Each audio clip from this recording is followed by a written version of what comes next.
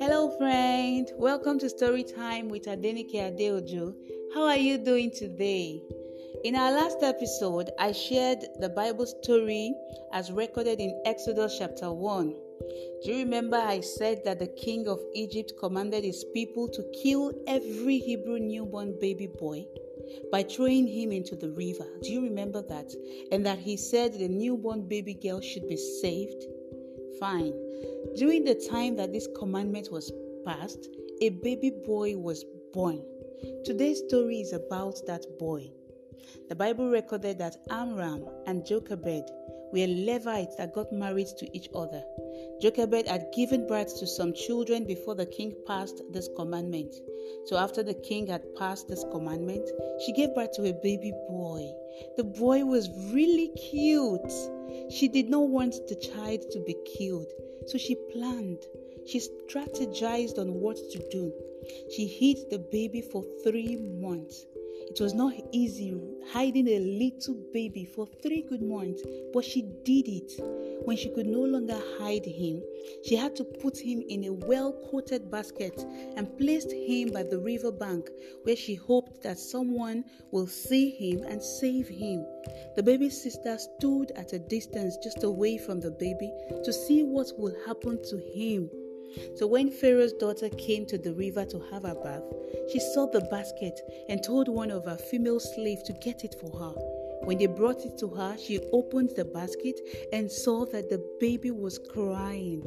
She felt sorry for the baby and immediately knew that he is one of the Hebrews' babies. The baby's sister then moved closer and asked the princess if she should go and get someone to nurse the baby for her. The princess agreed to that suggestion, so the girl went home and called the baby's mother. When they got back to Pharaoh's daughter, she handed the baby to Jochebed and said, "Take this baby and nurse him for me. I will pay you." That was how Jochebed interestingly got paid to take care of our own baby boy, while other women's baby were being killed. Do you see that? That is strategy. She took care of him, taught him the ways and religion of the Hebrews. She made him know that he is an Israelite and not an Egyptian. So when the boy had grown, she took him back to Pharaoh's daughter.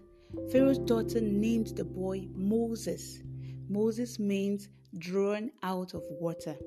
So one day, Moses went out to see his own people, the Hebrews, where they were, and he watched and saw their burden and hard labor.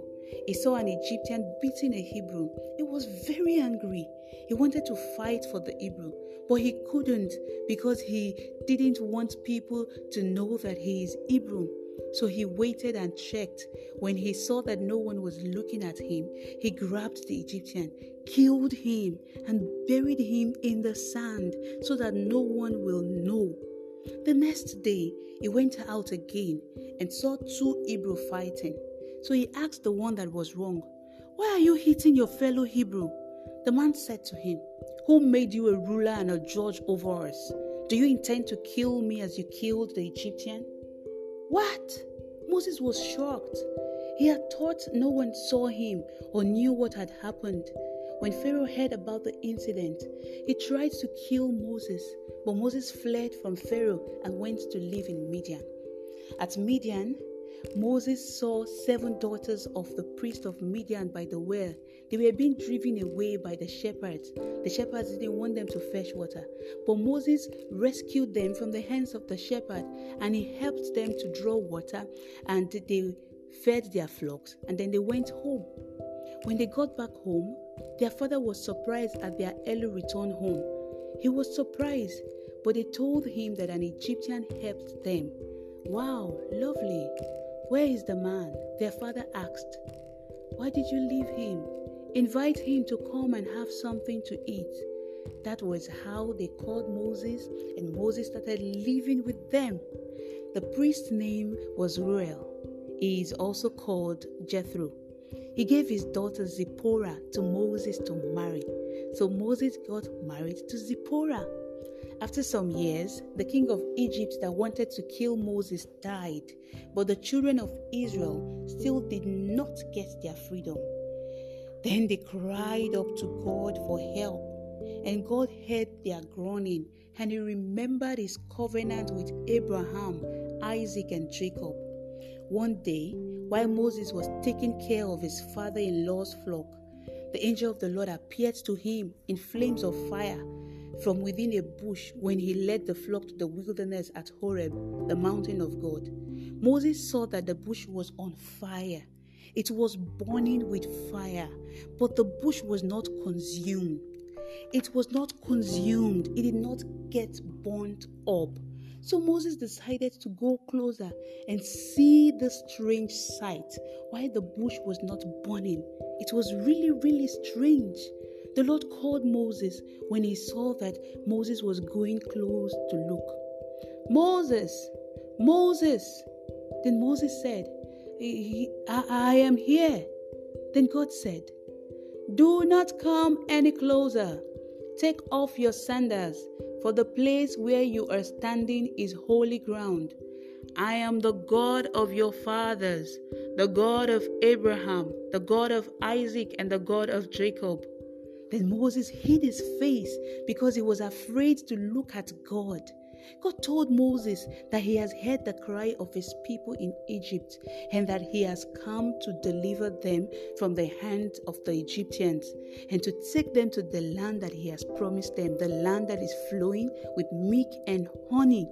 Then God said to Moses, come, I am sending you to Pharaoh to bring my people, the children of Israel, out of Egypt. But Moses said, me? Who am I that I should go to Pharaoh and bring the Israelites out of Egypt? God promised to be with him and that he should come back to the mountain to worship Him after bringing the people out of Egypt. God so much had trust that Moses will do this and do it well. But Moses began to wonder what he will say to the Israelites and how he will say it to them, and that how will they believe him. Then he said to God, if I go to the children of Israel and say to them, the God of your fathers has sent me to you, and they ask me, what is His name? What shall I say to them?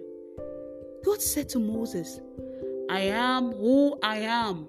This is what you will say to the children of Israel.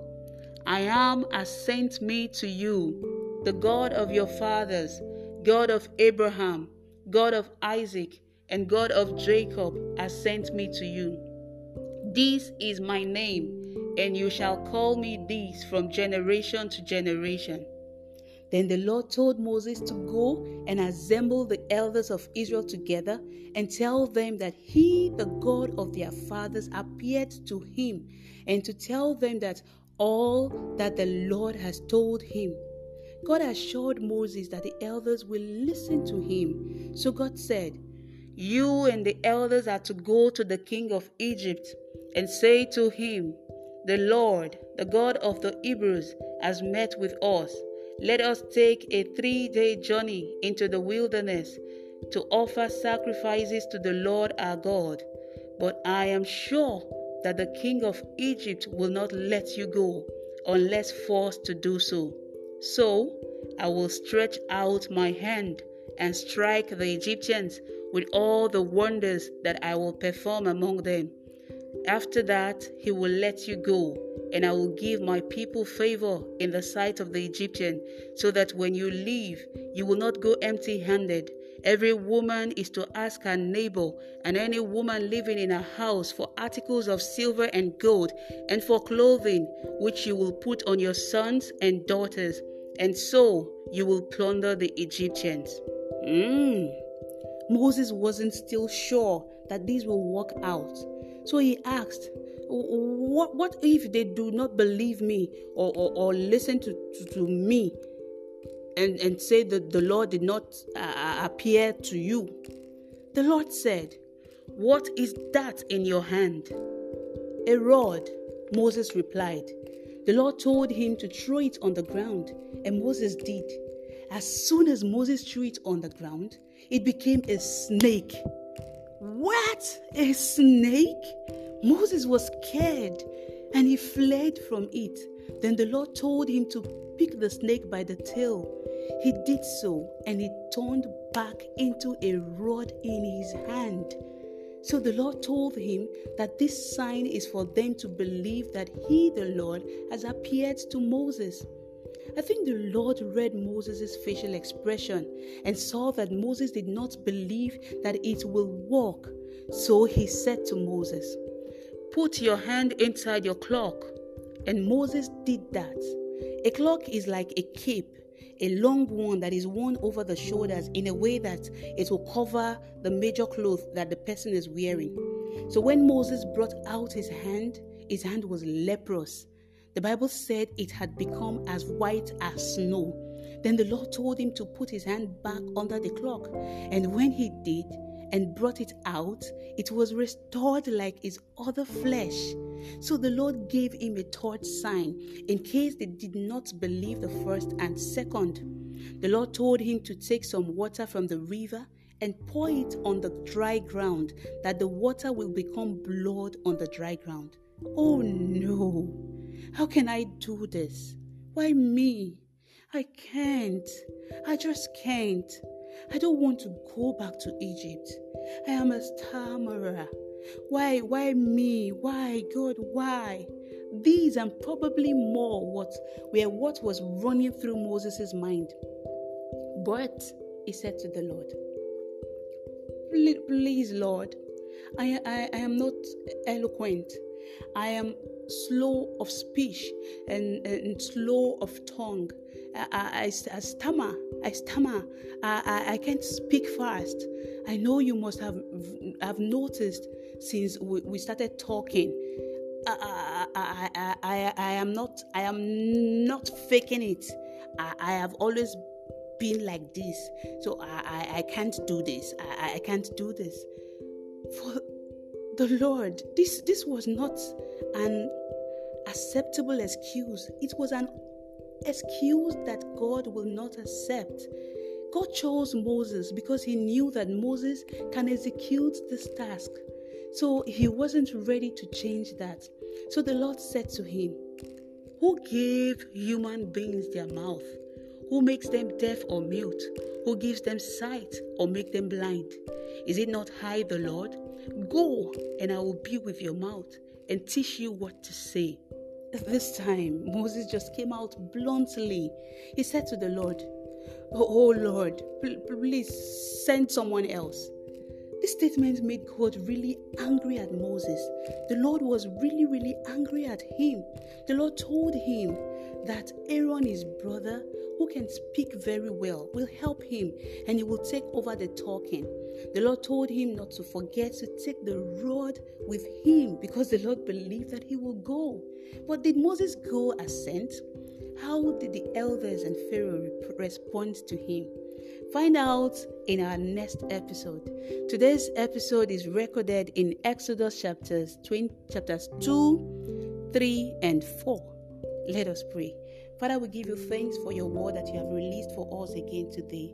We bless your name. We pray, oh God, that you will help us to be responsive to whatever assignment you give to us.